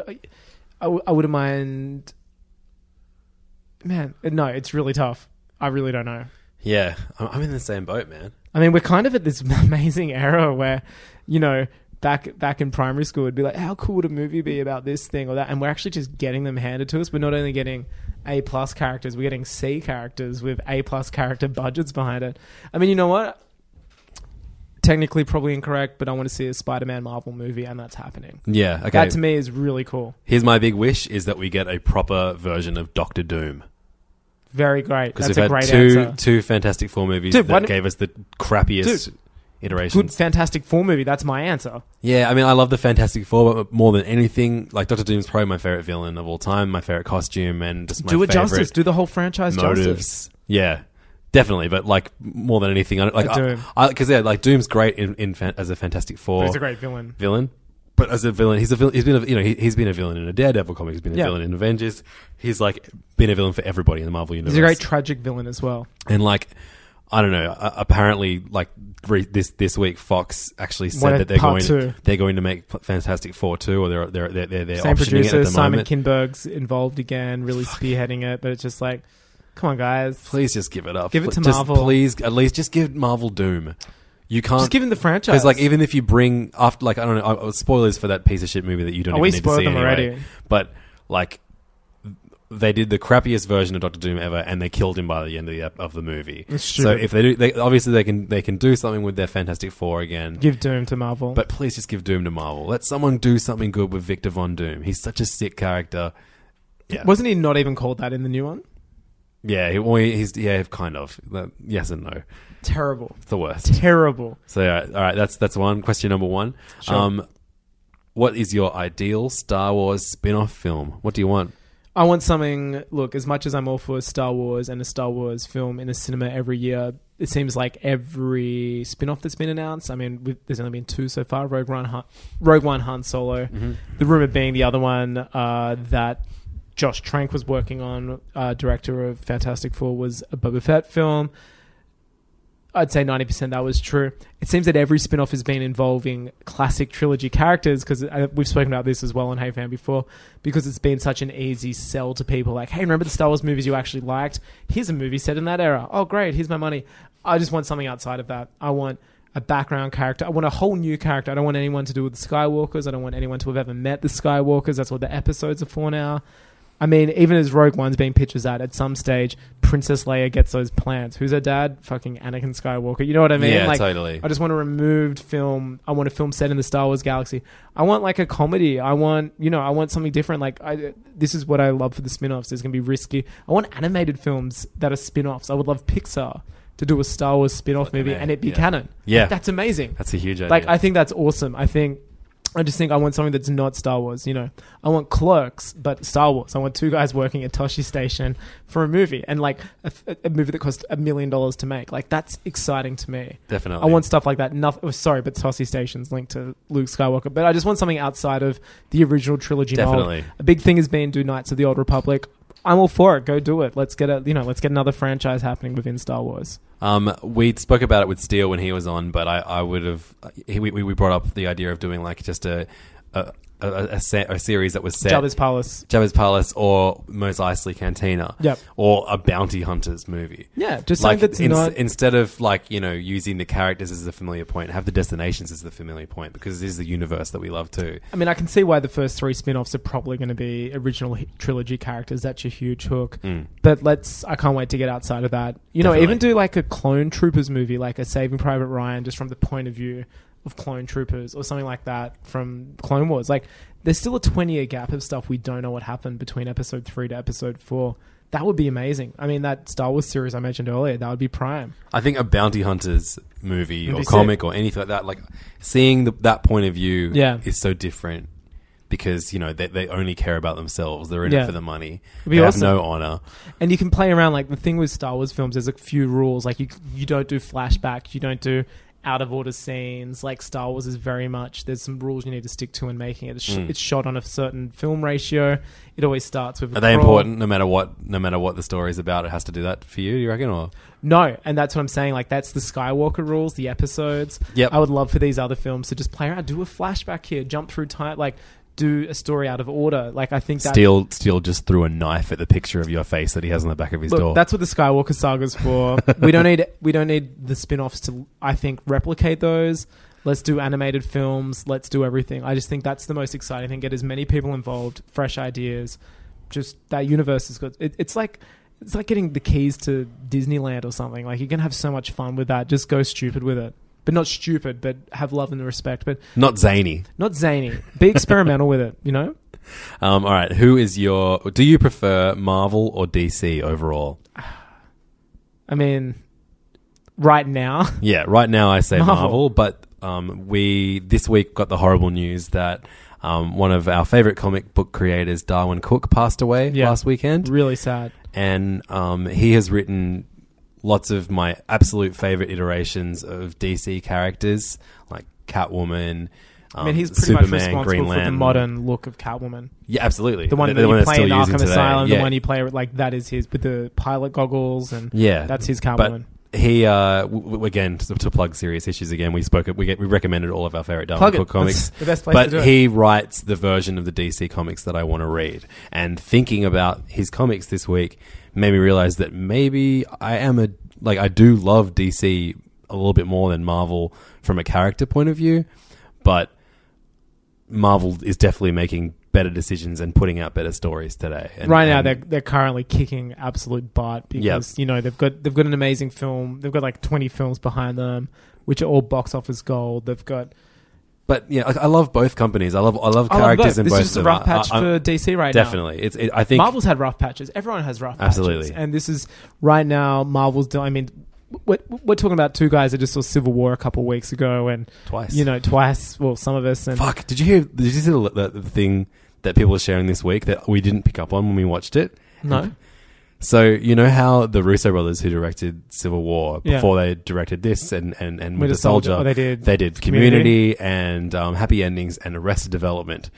They did Happy Endings, right? So when did they do Arrested Development? Yeah, they did Arrested Development. They shot the pilot and countless episodes in that. So Jesus. in the airport scene, the big fight scene, Ant-Man and everyone, they're fighting in front of planes and airport stuff. Guess what's there? The Bluth stair I was about to say car. the Bluth. Are you kidding me? Yeah. That's amazing. There's a still. We'll share it on our page tomorrow. I couldn't believe I missed it. So cool. Oh, that's awesome. Yeah, but look, I mean, I think there's reasons to love Marvel and DC equally. Like the Beatles and the Stones. Yeah. You know, it's like you gotta have both. Everyone loves the Beatles more. Yeah, the Beatles were the better band than one that's remembered because Spider-Man was in them. But Batman was cooler and Mick Jagger fucked heaps of chicks. So, I don't know. It's like you figure it out. No, I mean, right, look, I love both. To me, I think I even said this to you. In 20 years, they're both going to be owned by the same multi-conglomerate company. Dark. Like, we both know this. It's probably a reality. It is a reality. Yep. And, there will be shared universes, that horrible phrase we all cringe at. But right now, I love both. Like, to me, the way I've been saying it, like, I'm a huge fan of Marvel Universe right now, but Batman is still my favorite comic book character of all time, and probably will be. Yeah. I have real trouble these days saying who my favorite anything is. Yeah. That's because we're old. It's like even the Drake album. We can't say what our favorite Drake album is. All right. Your favorite character, comics or movies? This is exactly They're what very broad, aren't they? I mean, this is our man, Joshua Gustit. He's asking the hard questions. He's getting the good topics out of us. All right. You go first. I mean, I guess being a dad has fucked me up, fam. I don't think so. I now no. As in, Archie's my favorite character. No, I mean, okay, my favorite video game character is Yoshi. Yeah. The green dinosaur who eats should we go things. video game, movie, comic? Yeah, I guess if you can. Yeah, no, it's a bit hard. Comic book character. I mean, like, yeah, it is very easy just to say Batman, but I mean, like, it changes all the time. I love Doctor Doom. I think Doctor Doom is an amazing character. That's a great answer. That's a real underdog character. I mean, I love the character, the bad guy that you learn to love. I think it's just a great trope. I love the Joker. I mean, he's still, the archetype for best villain ever. This is in terms of comics. Totally. Comic character Joker for me. Like, there doesn't come anyone else that's as, I mean, actors are clamoring to play this guy. People are dying to write him. He's pretty much... You give him the keys to him, and it's like you can do whatever you want. It's so because funny. There's no rules. We both have we can both talk at length about why we choose the comic book characters that we love. But I just said I like Yoshi as my video game character, and I'm like, why do I love Yoshi? He is a green lizard, and he makes cute noises. That's it. That little time. No, Yoshi's great. Yoshi is always my Mario Kart character. I can see where you're coming from. Yeah, I think it's just that there's a visual attraction. Just as a fan, like video game, I gotta say Kazuhara Miller from Metal Gear Solid. Amazing. Just because What took you so long, Angus? He's such a tragic character. He's the best friend of the hero of the game, and you never really get that perspective in games. He's kind of the Luigi to the Metal Gear Solid series. He's kind of like the second best, and he's just bitter and old, and then he has a kind of shitty death. And yeah, I think Kazuhara Miller is my favorite video game character, film character. I mean, I'm Han Solo. Like, it's so obvious. It's stupid. I mean, he's the guy that people say Luke Skywalker was he's like the hook for that series. He's the emotional compass, if you will. He's the Joseph Miller journey of the hero character that you follow. The farm boy who learns he's a wizard. No one fucking learns they're a wizard. Han Solo is the everyday man. Yeah, and I think that's why Harry Potter learned he was a wizard. Yeah, Harry was a big wizard, but I think it's super boring. I'm sorry for that answer. Or Pee Wee Herman. I really like Pee Wee Herman. Really? Yeah, I think Pee Wee's Big Adventure is like one of the greatest movies ever made. Yeah, totally. But everything beyond that is like, I mean, I like the show. Yeah, Pee Wee's Playhouse is fantastic. Great, Big Top was not. What's the new Netflix movie like? Pee Wee's Road Trip. It's not bad. Okay. I'm Pee Wee tragic, so I'm saying it's not bad. I got to watch it again. I mean, there's some really funny moments in it, but Pee Wee for me is. I mean, I think that's one of the most perfect films ever made. Oh, so it's easily Tim Burton's best. Oh, hands movie. down. He's hands never down. made a better movie. Hands down. Yeah. Yeah, and Captain Haddock's another fictional character that comes to mind. I think again, but that's the Han Solo thing. Yeah, where Tintin is kind of this asexual. Like I think of Luke Skywalker as asexual. There's no romance. There's nothing. He's kind of this good, this visage of just pure goodness. And then that's why Han Solo is interesting, because he's kind of the guy who gets stubble and the guy who will bruise himself while fighting. And to me, that's who Captain Haddock is in Tintin. It's actually fun talking these really broad things, because like I can say that like one of my favorite TV and movie characters is Rolf the dog from the Muppets. Rolf's awesome. He used to have a song on the Muppets cassette I used to be obsessed with. I used to have this Muppets cassette which I borrowed from a neighbor, and it was a cassette from like the 80s, and it was like vintage Muppets. It would have been taped off of vinyl. It was a taped one as well, and it was like one of their first proper Muppets albums. Amazing. For the Muppet Show, not in other films, and it was like he did this really great piece. I used to be obsessed with it. I might have it. I actually have like a yeah, you probably do. I've been collecting I remember you have different Muppet recordings, because it's the only music I can listen to in the car with Archie in it, because he knows what swear words are now. Or he might. I don't know. I don't want to find out. We don't want to find out. So I've been listening to a lot of Muppet and Sesame Street, and I found one called Old Brown Eyes is Back, and it's a Rolf the Dog live album, and one of the last things that Jim Henson recorded. Really? That's really, really cool. Oh, wow. And in general, all of Jim Henson's voice. Actually, I love Frank Oz as well, but I mean, for me, my two favorite Muppets are Rolf the Dog and Ernie. Ernie's beautiful. Ernie's Ernie was always good. my favorite. I remember the Rubber Ducky sequence in Sesame Street where he has it and the whole house starts flooding and stuff. Yeah. That's one of the best ever Sesame Street sequences. I mean, we're talking about Sesame Street skits, like people talk about SNL skits. Dude, I would much rather watch Sesame Street than Saturday Night Live. No, I love Sesame Street. Yeah. Another character, and this is so weird and esoteric, I really liked Garth Algar. Who's that? From Wayne's World. Oh, from Wayne's World. Fuck, because that was his last name. Wayne was kind of like the... I watched those movies religiously. Like, I'd watch 1 and 2. I used to wear the tape out. Like, I was obsessed with them. I think it just showed me, like, at a young age that it was like they really highlighted what it was like to be a sidekick. Right. Not that I feel like a sidekick, especially not now, but I thought it was interesting as a kid to see that, like, we're always told stories from, like, Batman's point of view and never Robin's. Which is why I love like a Robin-centric issue sometimes or something like that. Like, it was just kind of like, Garth does have his comeuppance and he's like, you know what, I don't like being a side. Like, it's not always about you and stuff. And I find those moments really interesting and liberating. Red licorice. Yeah, red licorice. I mean, hey, Miss Horny. Yeah, I know that was a really broad question, but I was grasping at straws. Yeah, Captain Haddock. That's not grasping at straws. That's we would never talk Garth about Algar. Wayne and yeah. Yeah. I mean, we have a lot of stuff that we try to keep it week by week for SEO. I mean, all right. The flip of that, the least favorite character that you positively despise. Zack Snyder. You have to agree. Well, with what you. Zack Snyder did to characters that I love, like despise what he did. Yep. No, I mean, I don't love the character of Harley Quinn. Yeah, sure. I can see that. I loved her in the animated series, and I think now she's become way too like fourth wall breaking, and she's kind of like the analogy of Deadpool. So much to the point that Marvel have just launched Gwenpool, which is like a female version of Deadpool, which just feels like you're reading Harley Quinn. Yeah, I'm really over that kind of comic book character. I'm looking forward to whatever Harley Quinn does in film. No, they just announced they're doing a Harley Quinn solo movie. Yeah, well, not a solo film per se, but she'll be spearheading and producing a DC female film. And you know what?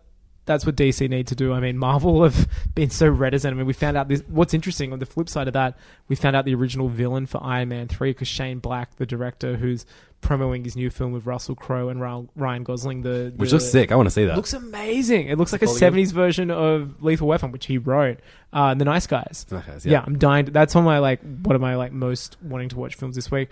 He revealed that the original villain for Iron Man 3 was the assistant to Killian, who was played by Guy Pearce, the person that Tony Stark. You remember there's a female character who he's friends with? Oh, of course, yeah. At the 11th hour, he was like, the best thing would be if it was like, no, it was her all along pulling the string. She's the Mandarin. And Disney said, no toy sales. That famous thing we've heard. And he's revealed that.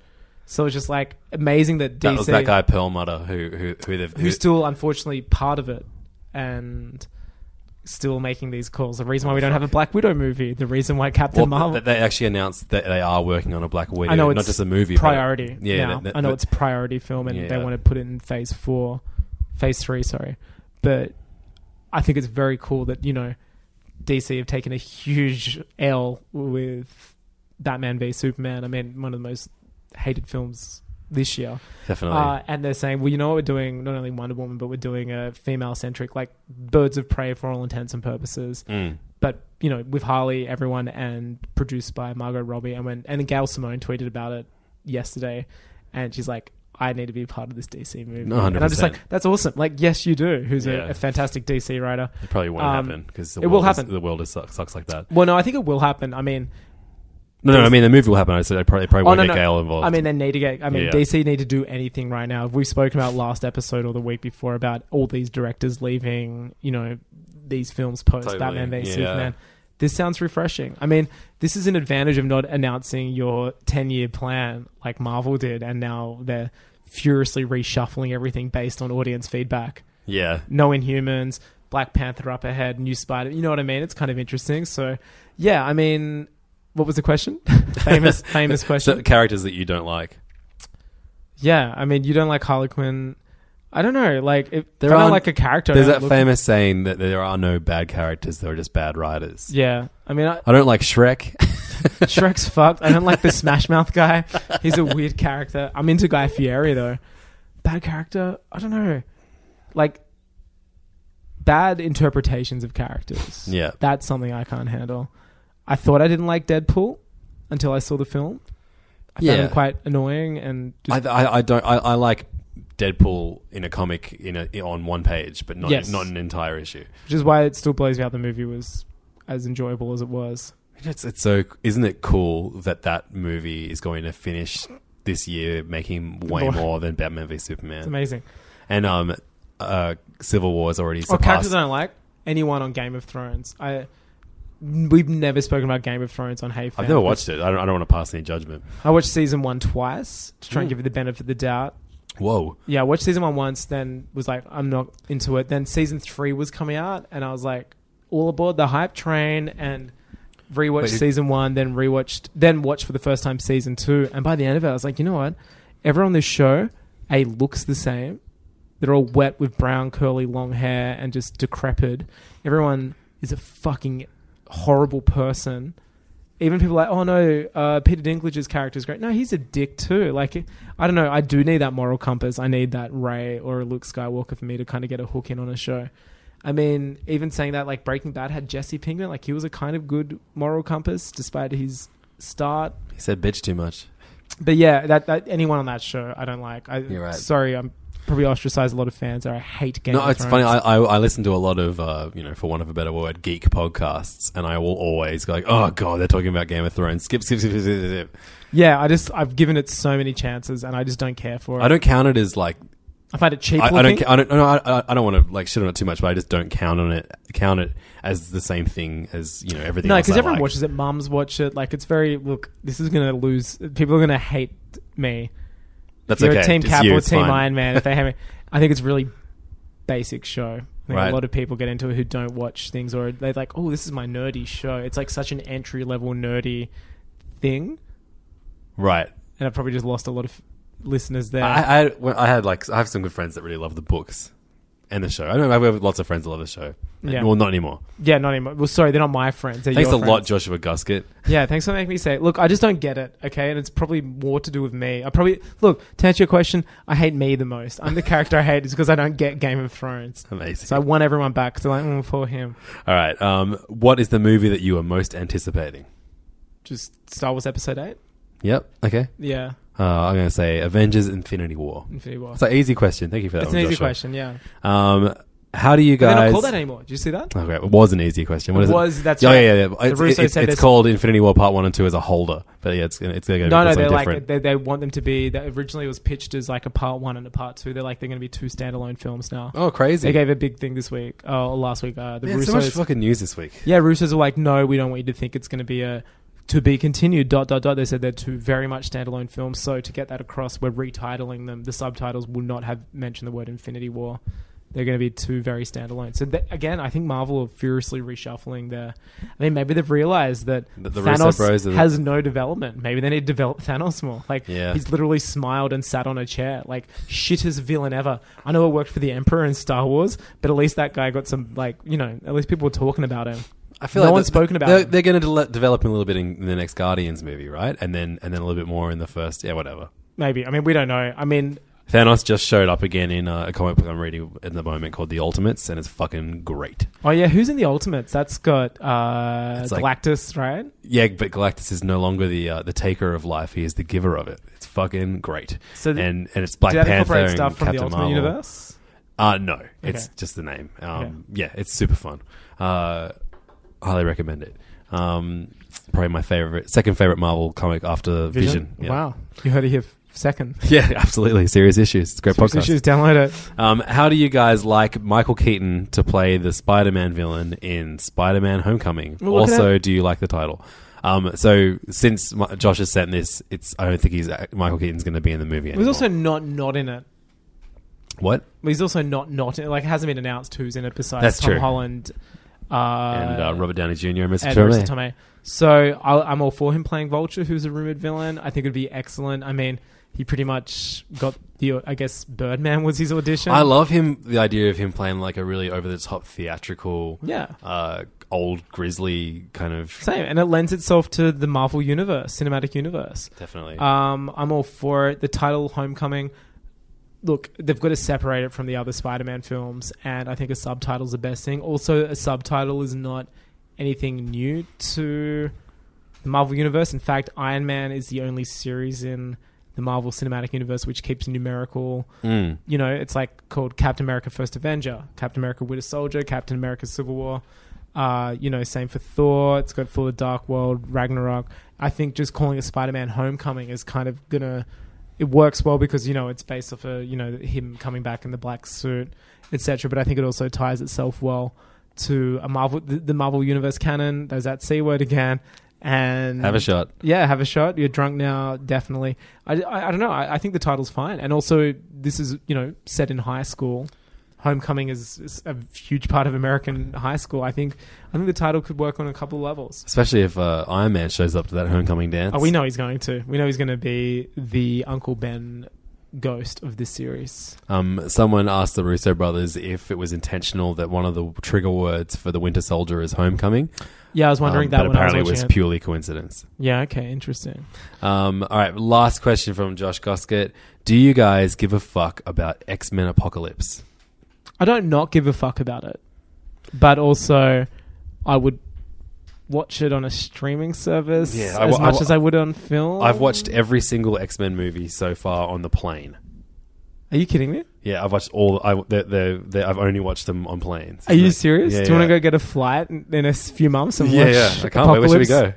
Bros on a plane. We should do this. I've watched every X-Men except I haven't seen the most recent Wolverine movie. It's the only one I haven't seen. You haven't seen it? I didn't think it was that bad. Spoiler alert, there's like a shitty over-the-top CG villain at the end. Silver Samurai became Silver Cyborg Samurai. Great. Yes. And sucked the adamantium out of Wolverine. Wait, I still don't get what happened. He sucked the adamantium out of him. And then in Days of Future Past, is he Bones? I forget. Yeah, he's Bones. And that's because of that. Is it? Right. Yeah. Okay. But isn't it just because he hasn't had the adamantium put on him then because it's set too far back in time? Oh, maybe. Yeah. I don't know. That was timelines. Look, okay, Bryan Singer, I see what you're doing, but the timelines still affect mere mortals like us. I just see the X-Men movies as like, you know, they're just like this goofy, fun kind of romp, but they're not really that. Some of them aren't that fun, but they're just their own thing. Like I feel, I don't really even count them as superhero movies. I mean, look, X-Men 2 is very great. I found. I know you didn't like Days of Future Past that much. I like it fine. I just You thought preferred First Class, didn't you? Yeah. Look, I thought they're fine. I like all of the Days of the Future Past stuff set in the past. I hate all of the stuff set in the future. Yeah, there's just a lot of leaps of faith. Why does Kitty Pryde have time travel? Like, why? Like things that just should be explained. I mean, perfect casting, or to say for any X-Men movie, still Patrick Stewart as Professor X. He's going to be in the next Wolverine movie, which is apparently going to be Old Man Logan, R-rated. Yeah. But how are you going to do it without any of the MCU? I don't know. Is it going to be a matter? 20th Century Fox can be holding that by their lifeless fingers, aren't they? The rights to X-Men. Yeah, well, they make a lot of money off it. It's the only money they make. Is it really? They used to have Star Wars. Do they have Shrek? No, no one has Shrek. Shrek has Shrek. I mean, look, I care. You and I have acquired some free tickets. We're gonna go see it. We're gonna go see it. Next episode, we'll talk about Apocalypse. Yeah, we'll talk about it. Look, I'm interested to see it. I mean, it's got a lot of people I like. Oscar Isaacs. You know, I think Isaac. That's how much I like him. I chuck an S on the end of his name. Because you wish there were more of him. I think there should be more. But I don't care enough. And you know what? I think it's because we know that it's such a tiny, singular universe. That now, it's almost like when someone signs up to a streaming service or someone signs up to something, they're like, well, which one am I going to get invested in? With Marvel right now, it's the best bang for buck. If you're going to follow a bunch of superhero movies, go see the Marvel ones because you know there's actually going to be repercussions. People will reappear. With the X-Men, it's such a tiny universe at the moment. It's almost like... It's not the tiniest of it. For me, it just feels like, you know, like the Hunger Games or something like that. It's like, oh, cool, this thing. They made another one. Good for them. Yeah. Yeah, I mean... The Deadpool movie definitely makes me a bit more interested in the X-Men universe because they have to tie him in somehow soon. Yeah. And that makes it seem a lot more fun than me. Whereas, you know, Bryan Singer has kind of been doing the same kind of thing for quite a few movies now. Yeah. Yeah. I mean, it was great they got him back for Days of Future Past. I mean, people forget, like, he hadn't really done an X-Men movie for over 10 years. But, you know, he's still done 4 of them now, so... Yeah. But the 4 good ones. Yeah, sure. First Class is better than all of his movies, I think. Really? Oh, I really like the first X-Men movie. I pretty problematic. Watch it again. I mean, it was the first of it. I mean, without X-Men 1, we wouldn't be having this podcast. It was the reason they made every superheroes good. I mean, it was the first profitable superhero movie. Make superhero movies good again. It was, yeah. I mean, post Batman and Robin, that was the thing that brought people back. But that'd been in development hell for like 10, 15 years. Yeah, of course. You know, they had to, yeah, I mean, it's quite problematic in parts. It's fine. It's very much just a series of one-liners and a lot of script. No, I really like it. I saw it like last year. Yeah, I really like the film. I think it like has a really great pace. I think it's, you know what? I think it could be our generation's Dick Donner Superman. Yeah. Like, it's quite lighthearted. Whereas I watched X-Men 2, thinking it was going to be like, you know, as good as...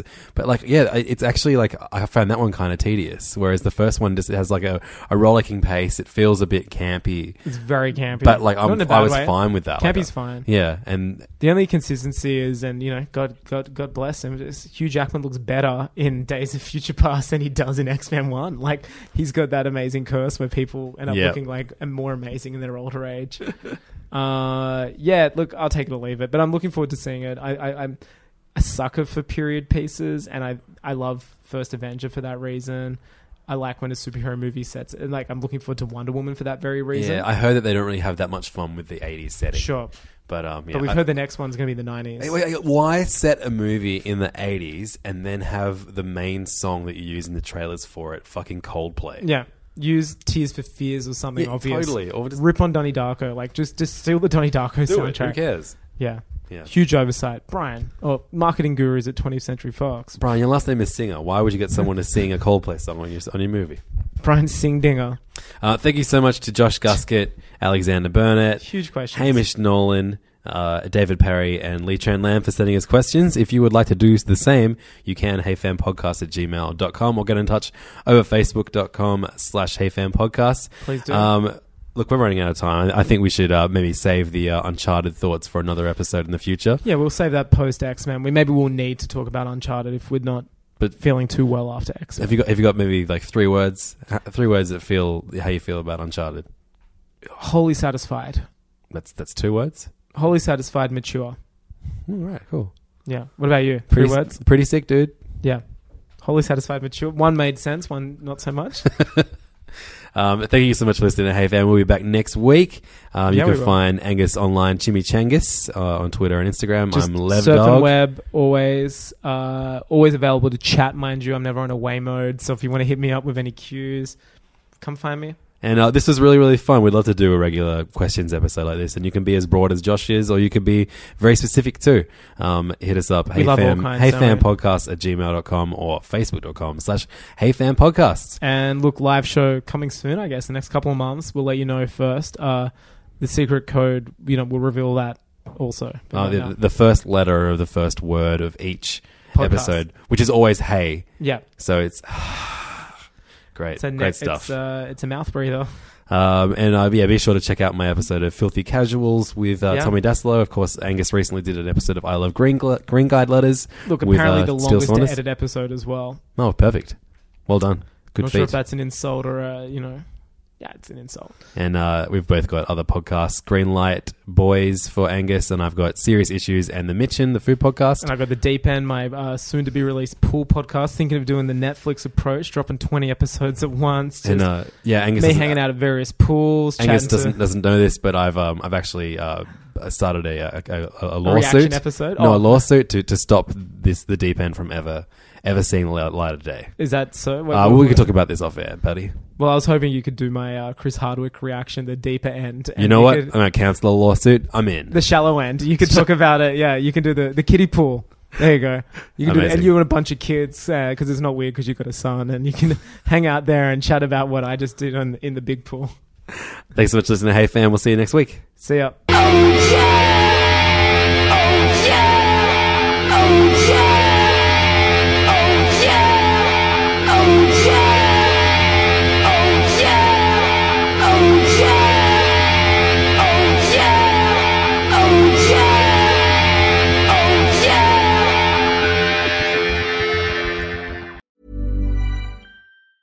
Hi, I'm Daniel, founder of Pretty Litter. Did you know cats tend to hide symptoms of sickness and pain? I learned this the hard way after losing my cat, Gingy. So I created Pretty Litter, a health monitoring litter that helps detect early signs of illness by changing colors, saving you money and potentially your cat's life. Pretty Litter is veterinarian developed, and it's the easiest way to keep tabs on your fur baby's health right at home. Go to prettylitter.com and use code ACAST for 20% off your first order and a free cat toy. Terms and conditions apply. See site for details. Hey, it's Paige DeSorbo from Giggly Squad. High quality fashion without the price tag. Say hello to Quince. I'm snagging high-end essentials like cozy cashmere sweaters, sleek leather jackets, fine jewelry, and so much more. With Quince being 50 to 80% less than similar brands.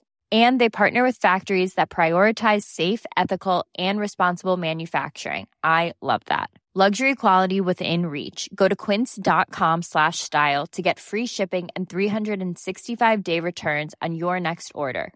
Quince.com/style.